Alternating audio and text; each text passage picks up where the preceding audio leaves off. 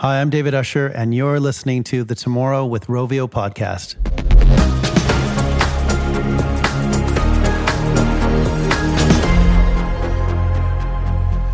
Hello and welcome back to the Tomorrow with Rovio podcast. I am your host, Ben Mattis. As we explore the future of entertainment, one theme has come up many times with almost every guest we've talked to so far, which is artificial intelligence and how artificial intelligence is changing entertainment. My guest today got his start in the world of entertainment and creativity as a rock star. Frankly, he was the frontman and lead singer of a band that I grew up listening to called Moist. When I was looking for someone to talk about artificial intelligence and its role in the future of entertainment, there were a few people that came to mind as having a more interesting and unique perspective on that subject than David Usher. So I hope you enjoy this conversation, learn a little bit about all the different ways AI is going to change the world of creativity and entertainment, and just generally learn a thing or two like I did. Without further ado, David Usher. Here we go. It's so funny because we live in the same neighborhood. We pass each other, or rather before COVID, we would pass each other in the streets probably weekly. And yet this will be by far the longest conversation we've ever had. Let's start with the easy stuff, the setup. The audience of this podcast presumably are people who are interested in the future of entertainment, which is really sort of what our theme is. But we've touched upon games, film, streaming, TV, lots of sort of different areas, and hopefully our conversation today can be wide-ranging. But for the people who are listening who don't know you, can you give a little bit of your background? Yeah, so my name's David Usher, and I do a lot of things. I'm a musician by trade. I've been playing music for many, many years. I wrote a book on creative and innovation. I do a lot of speaking about creative innovation and artificial intelligence. And I run an artificial intelligence creative studio called Reimagine AI, where we build virtual beings. Wow, I'm sure we will be talking a lot about the virtual beings stuff.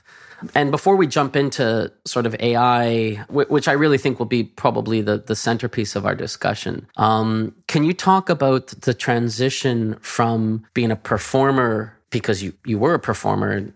I wouldn't be surprised if some of our listeners had, heard you, maybe if not up on stage, at least heard your albums. Can you talk about the transition from being a performer to sort of looking at creativity in a broader spectrum and sort of, wanting to share your thoughts about creativity in a book and kind of almost go on the speaking circuit about creativity? Like, what triggered that transition for you? Sure. I mean, I got very lucky that the music went really well. We sold a ton of records, and, we're touring all over the world, really. And my wife and I settled in New York City. This was right around when Twitter launched. Okay. And I got very interested in why the curve of the music business was falling into the sea while the curve of the internet, digital, and the web was going up, up, up. And that really led me down a rabbit hole of really looking at technology and getting very interested in tech and startups. I actually ran a social media aggregation startup back around then that was doing aggregated streams on Adobe downloadables when that was the thing, iPhone and iFrame.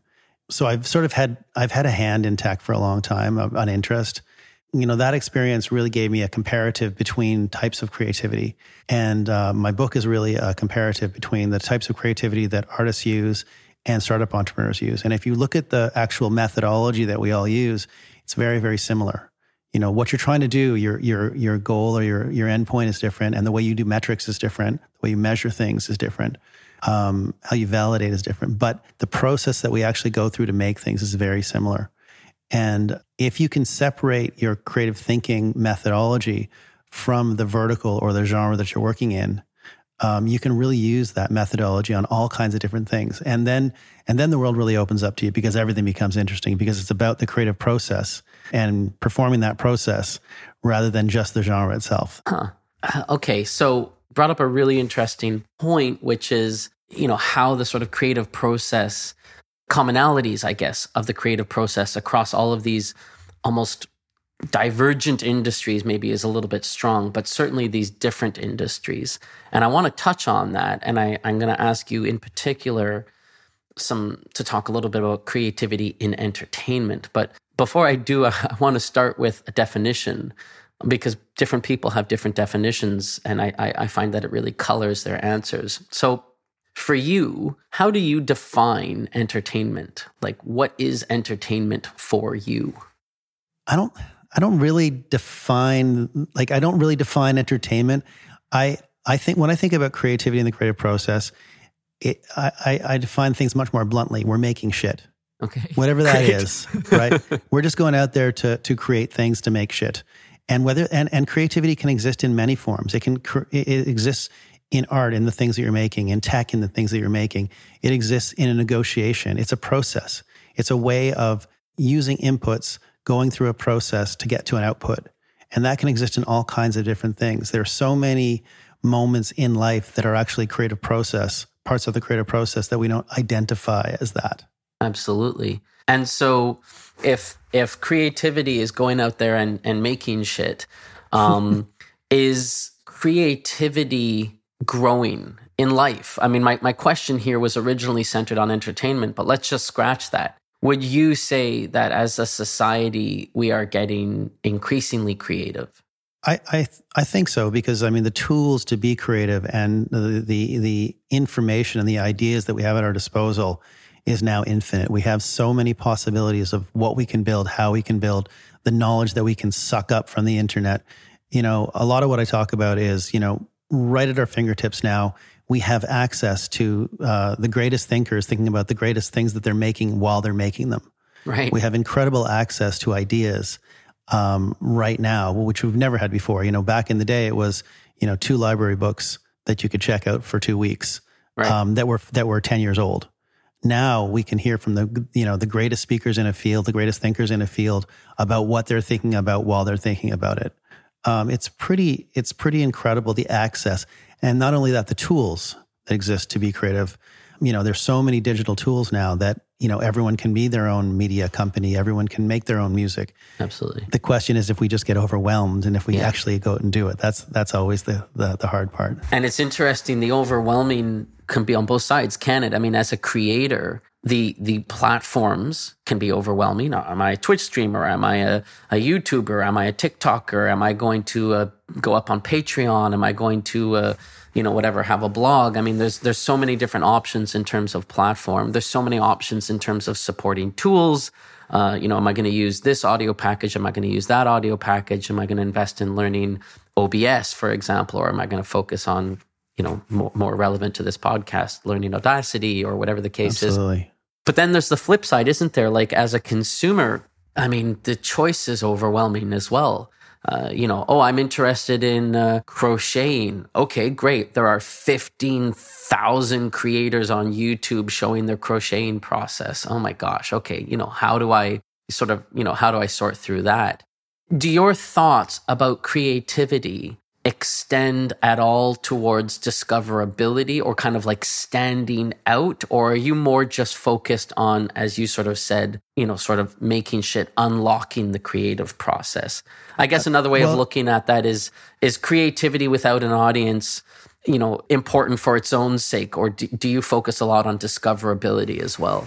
It really depends on, the creative process can live on many, it's a spectrum, right? Yeah. If you are creating something purely for yourself, for the id, then you're not necessarily focused on audience. And that can be successful, because if you're not focused on audience and you're making something purely for yourself without any audience participation or care about the audience, then that can be a success for you.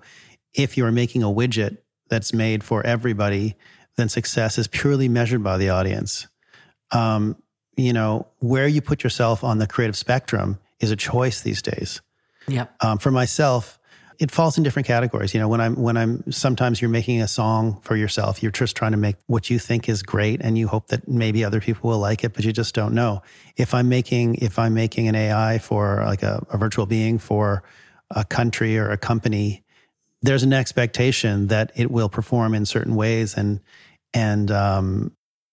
it's not just my expectation. There's a whole other set of expectations that go along with that. And so you have to think about those things as well. Yeah. It really depends. Creativity itself can live on that spectrum anywhere. Where you choose to put yourself is a totally different thing. Yeah. Yeah. And I think that makes a lot of sense. I mean, we hold ourselves accountable with our success metrics. And then in doing so, personally, I find that in some ways my growing ambitions, right? Let's say for this podcast, the growing ambitions for this podcast then drive creativity, right? When it first started, maybe the ambitions were just, oh, wouldn't it be great to have a couple of talks with some smart people? As I do more of these, I want to dig deeper. I want to talk to, more and more people. I have some hopes and dreams about, being heard by more and more people. And I find that that's then driving the creative process even more deeply because it's forcing me to look at additional tools and expand my network and expand my understanding of various spaces. So what sort of started with maybe a more kind of personal goal is eventually sort of increasing over time towards a more, sort of discoverability or sort of KPI focused goal as I learn what I'm doing and as this process grows. Yeah, I mean, that's totally natural. Yeah. You build and then you try and scale, and how you try to scale or if you try to scale depends on what your purpose is.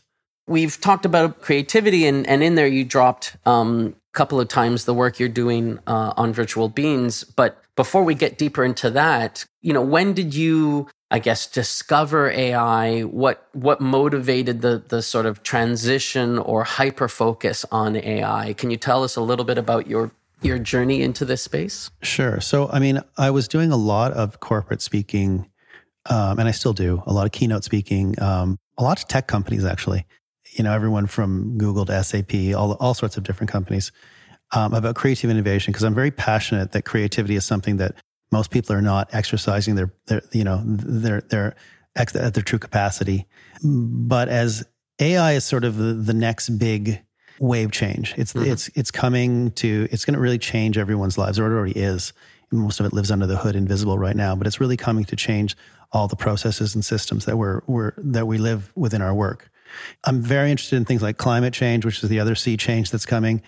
You can't talk about change, what's going to change within creative innovation and the world and the workplace, without really understanding AI.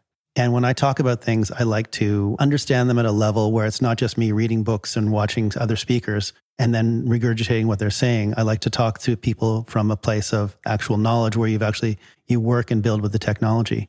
And so for a long time, I spent looking at what was my inroad into artificial intelligence. Right. I worked on something with Pablo Samuel Castro from Google, which was called Lyric AI at the time. And so it was an algorithm that can, where songwriters can collaborate on song lyrics with an AI. Yeah, and so we worked on that for a while. It's still going on. Yeah. And then from that, I was really looking for my in. And for me, the one piece that's really missing with artificial intelligence is the interface. What is that interface between AI and the human experience? And so interfaces and engagement is something that I've been doing forever, whether that's in a book or a show or a speech. It really is understanding how that human engagement needs to happen. Fortunately, we're just hitting that period where the AI technology is just moving from research at the big tech companies and universities to becoming programmatic. And it can actually be used in work. And so that's how we started the Creative Studio, Reimagine. I mean, it's a perfect setup to this next question because you said it yourself. AI has sort of been lurking for some years. We've all been using AI probably daily and might not even be aware of it when we get a recommendation from Netflix or from Amazon or use text to speech or whatever. The AI is everywhere, and yet very often it's masked. It's not necessarily sold as AI. It doesn't necessarily feel like the future unless you sort of stop and dig into how that might actually be working. It feels to me like in the last few years, though, that highly creative uses of AI where that interface, as you put it, are in some ways the forefront of the experience, are really starting to take off. So do you sense the same? Do you feel like we are maybe at that tipping point Yeah, absolutely. What do you think is causing that? Is that just a natural evolution? Is that just was it inevitable that would happen? It's the maturing of the tech. Yeah. Ideas that have been around for a long time conceptually, now you can actually build into things that actually work. Right. And that is the real tipping point where you can use these technologies in innovative ways and build things that we could only imagine before. We're really hitting places where, a lot of the stuff that there's a whole new kind of media being built around this stuff. There's a whole new batch of companies that are coming up together in this new field. The way I think of it, it's a new genre of storytelling, really. It's a new way to tell stories. It's a new way to interact. And it's going to be far more than just faces on screens. Right. The way this technology can be used is, only limited by the imagination. We have there's just vast possibilities of what we can build now. Can you share some examples, just a couple of stories of really inspiring or creative uses of AI from the trenches that you've seen over the last couple of years? Things that you caught your attention were real aha moments for you? Yeah, there's a lot of very interesting technology from the story side of it. Our Albert Einstein is part of a program we call Learning from History, where conceptually, the way it's worked in the past is you'd read a book, you'd watch a video, you'd look at some pictures, and that would be how you learned about the past. Now, we believe that in the very near future, you'll be able to talk to characters from the past and learn directly from them about their past. Those kind of things. We're working on things, you can bring people back from the dead. You can do all kinds of stuff that seems very Black Mirror, but is really here now. And I don't really look at it as where the technology is right now, because a lot of this tech is even though it's usable, it's in its infancy. But the 2 to 5 years, there's going to be an exponential shift in how this technology works. Even what we're doing, we use animation, 3D graphics, blend shapes, rigging, all kinds of stuff to make the animated side of our virtual avatars. But very, very soon, we're at the very, the edges of, GAN networks being able to build these things in seconds that work in real time. It's going to be GAN's adversarial networks. So anyway, there's a lot that's coming down the pipe that's really exciting. That's really interesting, and I'd love to just dive a little bit deeper on that. So let's take the 5-year vision let's take the Albert Einstein. Sure. So in 5 years, theoretically, Albert Einstein might maybe sound even more like Albert Einstein. The voice, parody might be closer. The sophistication of his answers might be richer.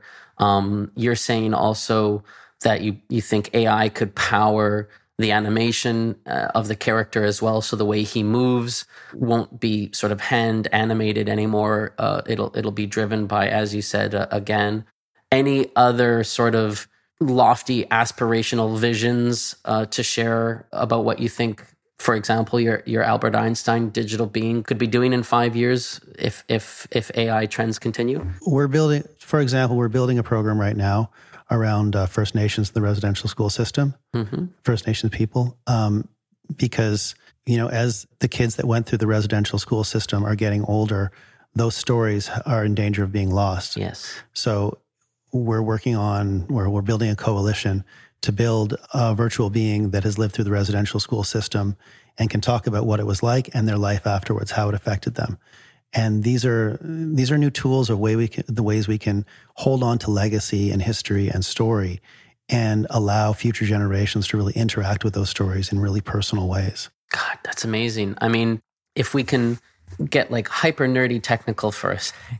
Yeah. You need a model. That model has to have a basis on, for example, how to speak English. Let's take, whatever, GPT-3, right? Is that the cutting edge sort of, natural language model these days? That's a model that's trained on a shit ton of data, yeah. Okay. I assume you guys probably have some sort of foundation like that.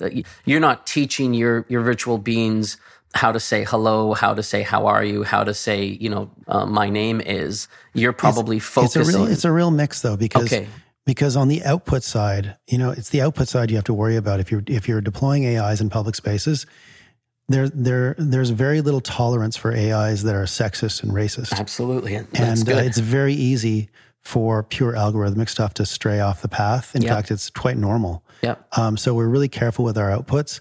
Where the AI is working is mostly on the inputs on the natural language processing side, and obviously in voice and those kind of things. Okay. But, again, we look at it as a technology stack where we don't have to build everything. Right. There's this is a very interesting time where new technologies are outputting all the time, and then we can just put it into our stack and make our being smarter or look better. Yeah.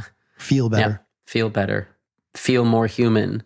It's like a new model of a Turing test, isn't it? It's not just, is it convincing as, a replica of a human, a generic human. It's like a hyper-specific Turing test where it has to be convincing as someone who went through residential school. Well, although I'm not that interested in hyperrealism. Right. Personally, hyperrealism is what banking bots will be. Mm-hmm. There's a lot of companies that are making banking bots or those kind of things. They're hunting for hyperrealism and those sorts of things, which are very important in those kind of service. We as a company, what we're interested in is exploring the imagination space with these things. Right. What can live beyond a face on a screen? How can we expand the thought sphere around what could be? What are the possibilities around these technologies that aren't just simply talking to something that looks exactly like a human as a human? Right.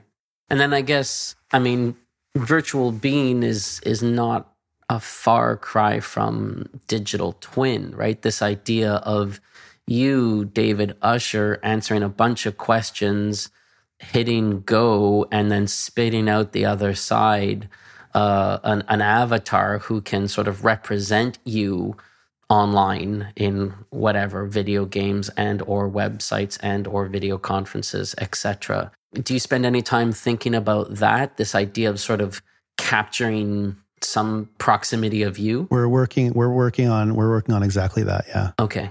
Wow. Yeah. That's super cool too. Yeah. That's super cool.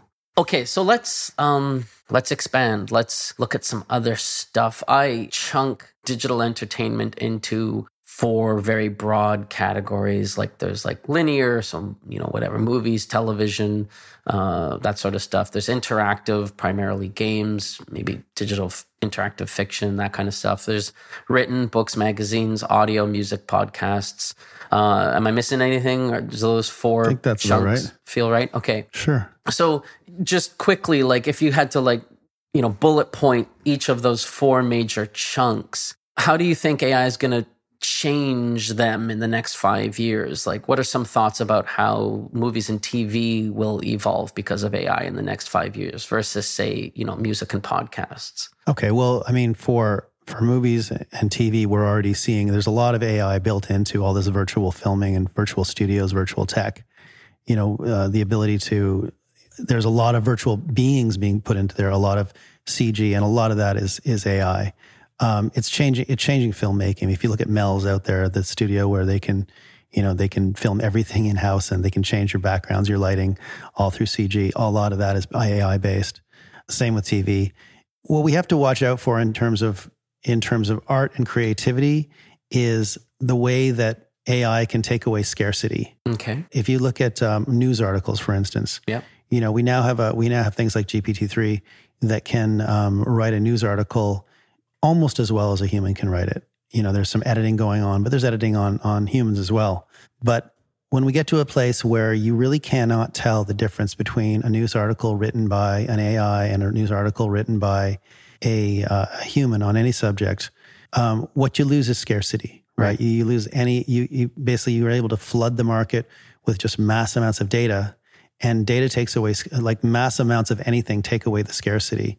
And then what powers the economy of that? We've really found that with music, where when digital came and it swept into music and brought all the costs down of everything, and music became like a loss leader for tech.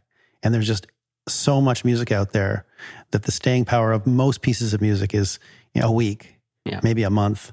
What it does is it drives the cost down, and it turns musicians that might have been able to do all these things into more of hobbyists because there just isn't the economic infrastructure to support it all. Right. So I guess that sort of covers written and audio. We could talk about games afterwards, or maybe we'll... Games, I mean, games is a great example. You know, games, I think the AI is going to be everywhere in games. Everyone is going to be running their own character. The characters that speak to you are going to be speaking completely autonomously. They're going to be able to take so many different inputs of what you've done previously or what you will do in the future, and they will be able to manipulate their movements and their speech based on those things. I think that's going to become a very big thing. It already is actually. It's already being inputted now, but increasingly so. Yeah. I mean, I'm looking forward to. There's a couple of moments in games. Obviously, this is an area I spend a lot of time thinking about, but as it relates to AI, I'm looking forward to interacting with 100% AI generated character, meaning anything that character says is powered by AI. You know, like a Her, you know, that wonderful movie kind of with Joaquin Phoenix kind of thing. But also that everything that character does from an animation point of view, as you were saying earlier, that's all GAN powered, right? That's all powered by AI.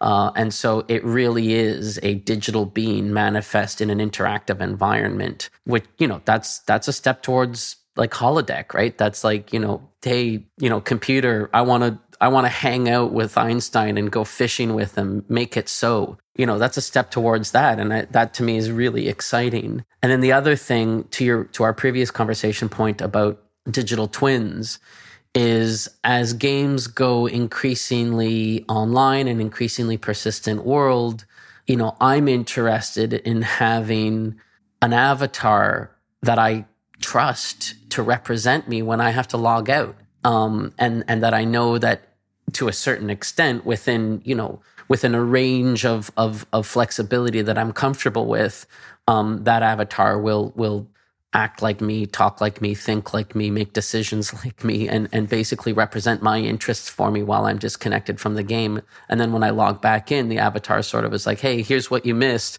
You killed this guy because he was being a jerk, but you bought this thing from this passing vendor. I think you'll like it.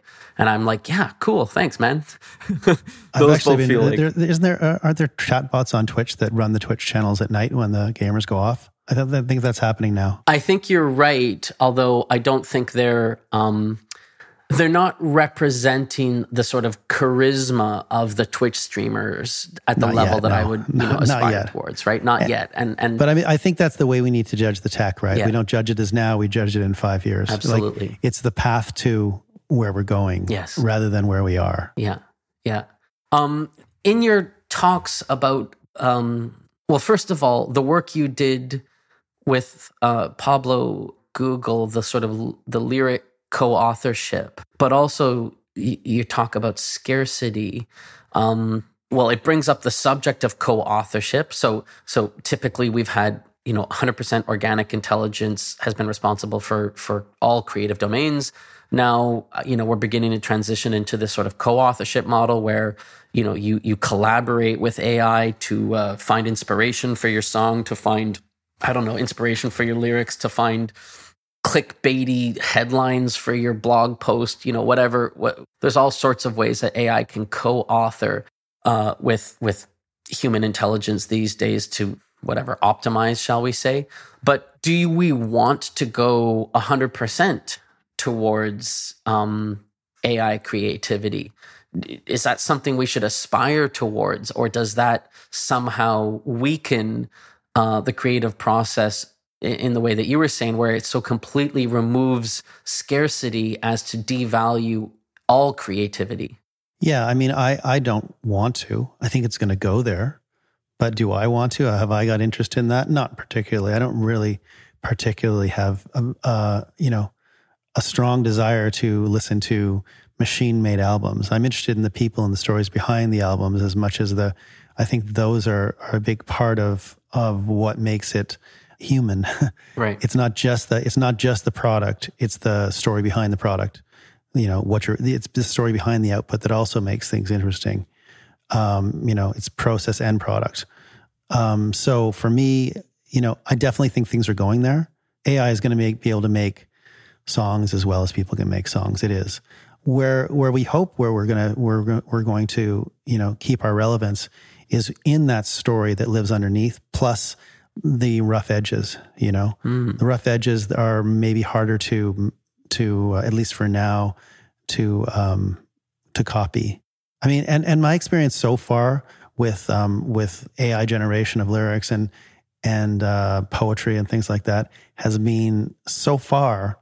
We still have a long way to go. Right. We still have a long way to go. It's very difficult because if you look at the way you have to stack up data sets and then what the AIs really look for when they're trying to figure out comparative cadence, rhyming, all of those things that you need to make, and then meaning. It's really difficult to make these things spit out stuff that is actually useful for an artist to work with. Right. It's hard.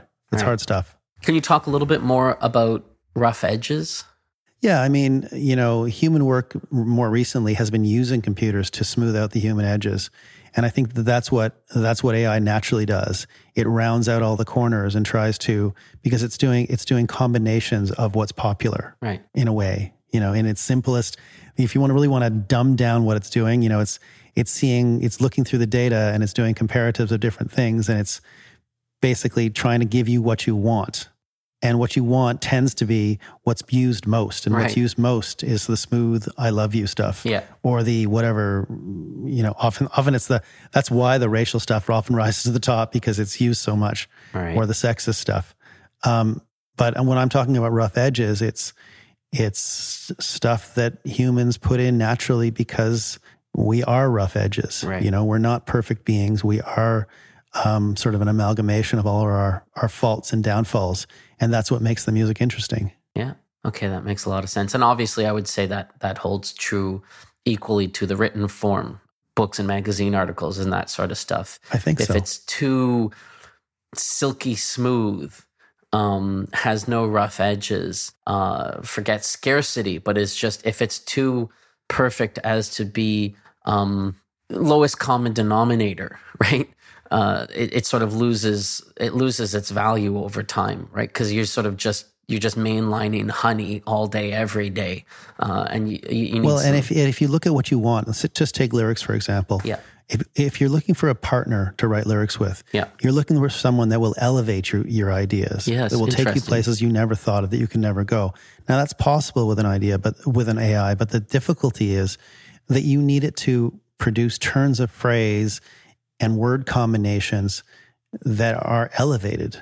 And it's so difficult. There's so many parts because you're really dealing, I mean, just think about rhyming. Right. Rhyming itself is hard. Good rhyming is hard. Easy rhyming is easy, but good rhyming is hard.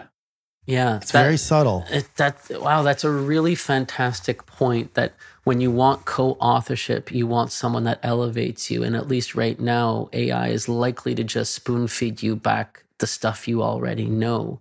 I mean, if we were to translate that to like an AI to help you come up with a new idea for a video game, right? And you come to the table and you say, I want to do, a match 3 game and I want to pair it with something. What should I pair it with? The AI is going to search the data banks and come up with fantasy, fighting dragons. You should pair match 3 with fighting dragons. And why is it going to do that? Well, because there's been a bunch of games that have paired match 3 with fighting dragons and made a bunch of money. So they're going to likely float to the top of, the basically the internet, right? If you search for match 3 video games, a bunch of them will be. Where it does get interesting are things like some of the GPT-3 models on images are very interesting. Okay. Where you can say, you can talk about images in a way that it's a very interesting way for imagination triggering. I think there's something there that could well be a companion. Okay. I think these are the possibilities that, if you look at these AI technologies as much like when DAWs came in, digital workstations came into computers, right? Mm-hmm. There are all these plugins, all these instruments, all of these things, but they don't help you make songs unless you know how to use these things and use the tools in a way that works, that makes things come to life. There's all these tools. And I think that for quite a while, the way AI is going to come into creativity is in a tool set. It's going to give us a tool set that will help our imagination in certain areas and it'll be a tool set within our work, within our workflow. Yeah. That'll help enhance what we do. That's the hope. Yeah. Yeah. It's interesting. I hope to have on the podcast a few more people in the industry talking about AI from a variety of different points of view. And one of the places that I do want to explore is people who are using AI to build tools, to build production tools to help the co-authorship of creativity across a variety of different, genres. And in particular, really focusing on, the tech, but also that point you brought up earlier about the interface, right? Because it sounds to me like to truly democratize the use of AI in the creative process, where we almost need to focus as much on the interface as we do on the underlying, technical stack, so that creatives are integrating it into their process in more interesting ways, and therefore sort of pushing at the edges of what's possible beyond what we take for granted today. Yeah, whenever we're doing an analysis on a new piece of tech or a new programmatic AI that's coming out, it's always about what the possibilities of that technology are, but it's also about what the limitations are. Okay, yeah. And understanding how it can actually be used, because as a creative studio, you're putting real things in front of real people, and they have to kind of work in some way to enhance that experience. So it's trying to figure out what pieces of tech, what ideas are actually useful and what are not useful at all. Right. For us. Yeah. Anyway, not that they're not useful. I'm sure they're useful for somebody, but for us specifically as a company, what can be useful? Right. We mentioned Her. You obviously have, I would say, a relatively rich picture in your mind of where you think AI is going to be in the coming years. This is a question that I ask a variety of my guests on this podcast. What is your personal piece, your favorite piece of science fiction that features AI? Any medium, book, TV show, movie, whatever. Yeah, I'm totally into The Expanse right now. Oh, great! Yes, that is my sci-fi of choice. Awesome. I'm in love with that show, okay. and so few people seem to actually watch that show. Can you tell us why? Why do you love it? I don't know. It just captures all the things that I like in sci-fi. It's built a great world with great possibilities. It's really got all the pieces. Okay. Okay. Is it the characters, the drama? Is there something about the technology in The Expanse that you find particularly plausible, particularly realistic? Or for you, is it really just a tool, a component, like a character, like it's just an actor? I think it's just an actor because it's a well-made piece of science fiction. Yeah, where absolutely. It's got all the elements that make you, I guess too, it's the world building that you really love. Yes. Like it's that they've really built these worlds as, the balance between Earth, Mars, and what's the other one? I'm spacing on their name. That's okay. The mining yes, operation. Those people. Yeah. It's a good language. Yeah. No, I agree. Developed. I agree. I like to sometimes spitball with people about, what are the steps to get from where we are today to a hypothetical piece of technology, whether it be the holodeck or Her or, something, as it relates to the subject of virtual beings and AI and that sort of stuff. How far away do you think we are from Her, from an AI that we can plug into our ear and quite literally fall in love with? And what's missing? Why don't we have that today? I actually think that's already happening in places like China. Oh, really? And Japan a bit. Yeah, there are already AIs that are I don't know if it's a really bizarre world, but these girlfriend AIs, they already exist. Oh my God. I don't think we're far away at all. Okay. I don't think we're far away at all. Do I think it's healthy? Not particularly, but do I think we're far away? No. Right. I think it's coming quickly. Yeah. I mean, there still needs to be some advancement, but it's definitely on the path. I wonder if those AIs, I have heard about these Chinese girlfriend AIs and whatnot. But like when I read about it, it made it seem like it was sort of like the Replika chatbot. I don't know if you've played with Replika.ai. Yeah.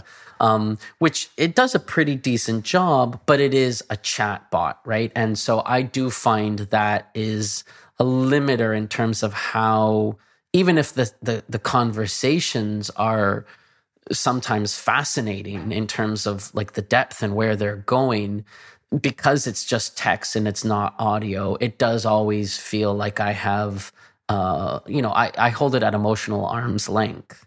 Whereas again, with her, it was indistinguishable from a human, right? It was as subtle and emotional and believable as having your girlfriend on the phone. But I don't judge the tech of where it is. I judge it of where I think it will be.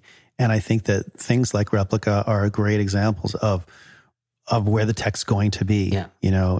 I've seen other things that have come out from them, and it is definitely advancing for sure, and quite good. Yeah. I think that if we visualize where that company alone and that technology will be in 5 years, I think it's going to be elevated like crazy. Yeah, I mean, you were talking earlier about, ethics sort of, maybe aside, the technical power, the possibility of bringing people back from the dead, and the origin story of Replika, right? That story about the founder, wanting to speak with her friend again. Yeah. It's very moving. It's a very powerful story. Absolutely. Yeah. I'm sure we all have people in our lives who we've probably lost, who we wished we could talk to again. And if AI can help us get there, it's a very interesting ethical question. Well, and the way we talk about it is, or the way I talk about it is that it doesn't have to feel so macabre in terms of if you look at the way we talk to our grandparents these days, it's a story, it's a photograph, maybe it's a video, but the ability to capture more than that is just the natural, with the technology, it's just the natural extension. Yeah, I certainly agree. We've talked a ton about AI, and thank you you've gone deep on technical. You've been broad in terms of creativity and entertainment and co-authorship. We've touched upon some of the ethics. It's been great. This was really where I wanted to go when talking to you. I do want to touch upon a little bit your history as a musician, because I think that's a very interesting thread of entertainment as well, the idea of the evolution of the performer. So just to set the context, over the last couple of years, video games in particular have been the stage of some of the largest virtual performances. The largest performances done virtually in history. There was a huge show inside of Fortnite, or there have been a few, but Travis Scott put on a big show inside of Fortnite. More recently, Lil Nas X, the Old Town Road guy, he did a huge thing in Roblox. I think 31 million people or something like that, experienced that show. Tomorrowland did a huge one too. Okay, yeah. So can you just, as a performer, like, what do you think of virtual concerts? Like, do you what are the pros and cons that you perceive? They're not interesting to me personally. Okay. Simply because, I'm selfish as a performer. I like to hang out with the audience. Right. I like to play with my friends. That's just what I like to do when I play music. That's sort of the point for me, is to go somewhere to see an audience and to play music for them live. It's not that those aren't valid. They're absolutely valid, and people are, virtual worlds are a huge thing right now. This metaverse, we're getting more and more places to go. But for myself as a performer, I like to be on a stage and play for people. That's just my own selfish fun. Can you see a way? Is there any technology that could bridge that gap for you? I mean, obviously, it will never replace it, right? You're sort of being in the concert hall, up on stage with the people in the audience and hearing them and feeling them and smelling them. Can you see any technology on the horizon that might get you a couple of steps closer. I don't know, telepresence or anything like. Yeah, I mean, there's technologies like Portal, not the game, but the guys that make the box, the HoloBox. Okay. And there's, but you're still looking at the audience through a camera. Right. That's the thing. Because again, it's about those rough edges are not, and the story behind it are not just in the, live performance isn't just software. It's the going there, being, the whole process of getting there, of hanging out with everyone that you like and setting up, and the pre-show and the post-show and the audience itself, and the fun in the show, the mistakes in the show, the interaction with the people at the show. The rough edges. The rough edges. It's the fun for me. Yeah. It's what I want out of it. I want, I don't drink very much anymore, but you still want it to smell like whiskey, Yeah. I guess, it'll be fascinating to see what, the next generation feels. Even obviously COVID accelerates this, right? But even without COVID, I think it could be argued that there was a trend towards increasingly digital. I'm just looking at my kids. I know your daughter is roughly speaking the same age as mine.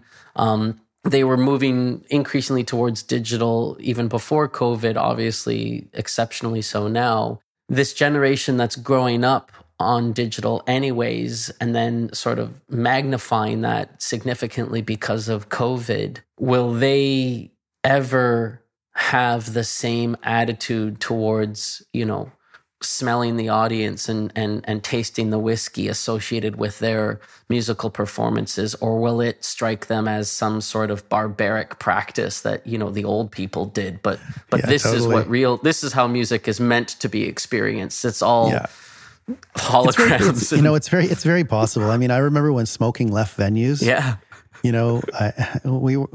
I remember thinking, oh, this is going to suck. I don't smoke, but I like that they're smoking in venues because it's just, I don't know, it's sort of rock and roll and fun.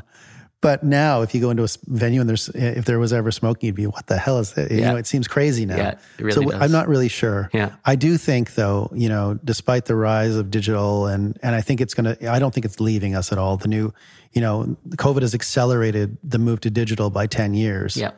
And I don't think it's leaving anytime soon. I think, work from home is going to be a thing for a lot of people.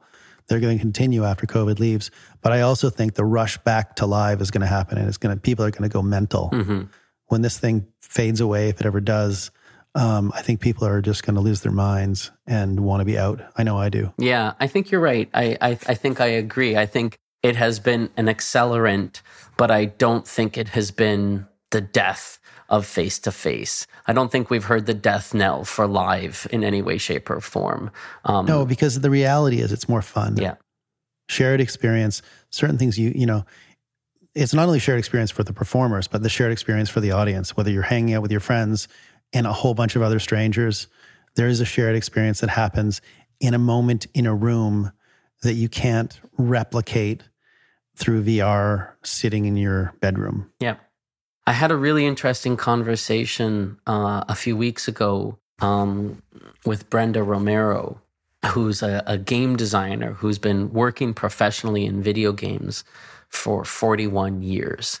Wow. She's amazing. Really, it was a wonderful conversation. And we touched upon the subject of real life play versus virtual play. So basically, I'm paraphrasing here, but in 20 years, will kids still be playing tag? Or will all tag be played out, virtually inside of Minecraft 2 or whatever it is? Right. And it was great. On the one hand, I'm bringing it up because I hear so much parallels between what she said and what you said, which is on the one hand, there are certain things that technology, persistent digital worlds can bring to the game of tag that just don't exist in the real world. Infinite variability, infinite partners to play with, 24/7, lights, 24/7 variability in terms of your play space. I mean, there's so many ways you can take the basic game of tag and extend it in a digital way that just wouldn't be possible physically. So on the one hand, she was saying, absolutely, I think people will be playing tag in video games increasingly so.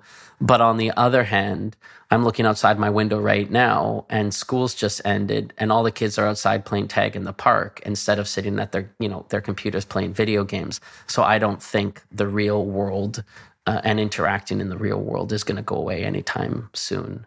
I think it depends what the world is like. It depends on what happens to the world. I guess that's very true.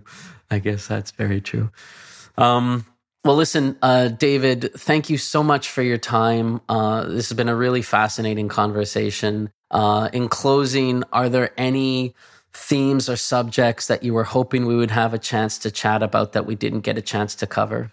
I think we've covered it, man. No, it's great. Awesome. Thank you. All right. Well, once again, David, thank you so much for being here. I look forward to seeing the work that you do. I find the kinds of work you do with your agency fascinating. I find your podcast fascinating. I'm a subscriber. I can't wait for the next episodes. And thanks again for taking the time to talk with me today. Thanks a lot. All right. Bye. And that's a wrap. Thanks so much to David for joining us on this podcast, sharing his thoughts and insights, his incredible experience. I, for one, learned a ton about all of the different ways that AI is being used to obviously shake up the entertainment industry, to change how creators think about authorship, think about creativity, and hopefully you got a lot out of the podcast as well. If you did and you like this subject, you like learning about AI and how it's going to change the landscape of entertainment, if you're curious about the future of entertainment in general and have thoughts about guests that you would like to see appear, subjects you'd like to see us cover, people you think we should bring back and dig deeper into the conversation with them, please don't hesitate to email us at podcast@rovio.com. Likewise, if you'd like to be notified when new episodes launch, don't hesitate to subscribe. We've got a lot of great guests coming up. I think we're going to be covering some really exciting subjects. And I look forward to hearing whether you found them interesting, engaging, whether you learned something, and just in general, what sort of themes and trends you want to hear us continue to explore. So with that, thank you very much. Have a wonderful afternoon. And I look forward to doing the next episode shortly.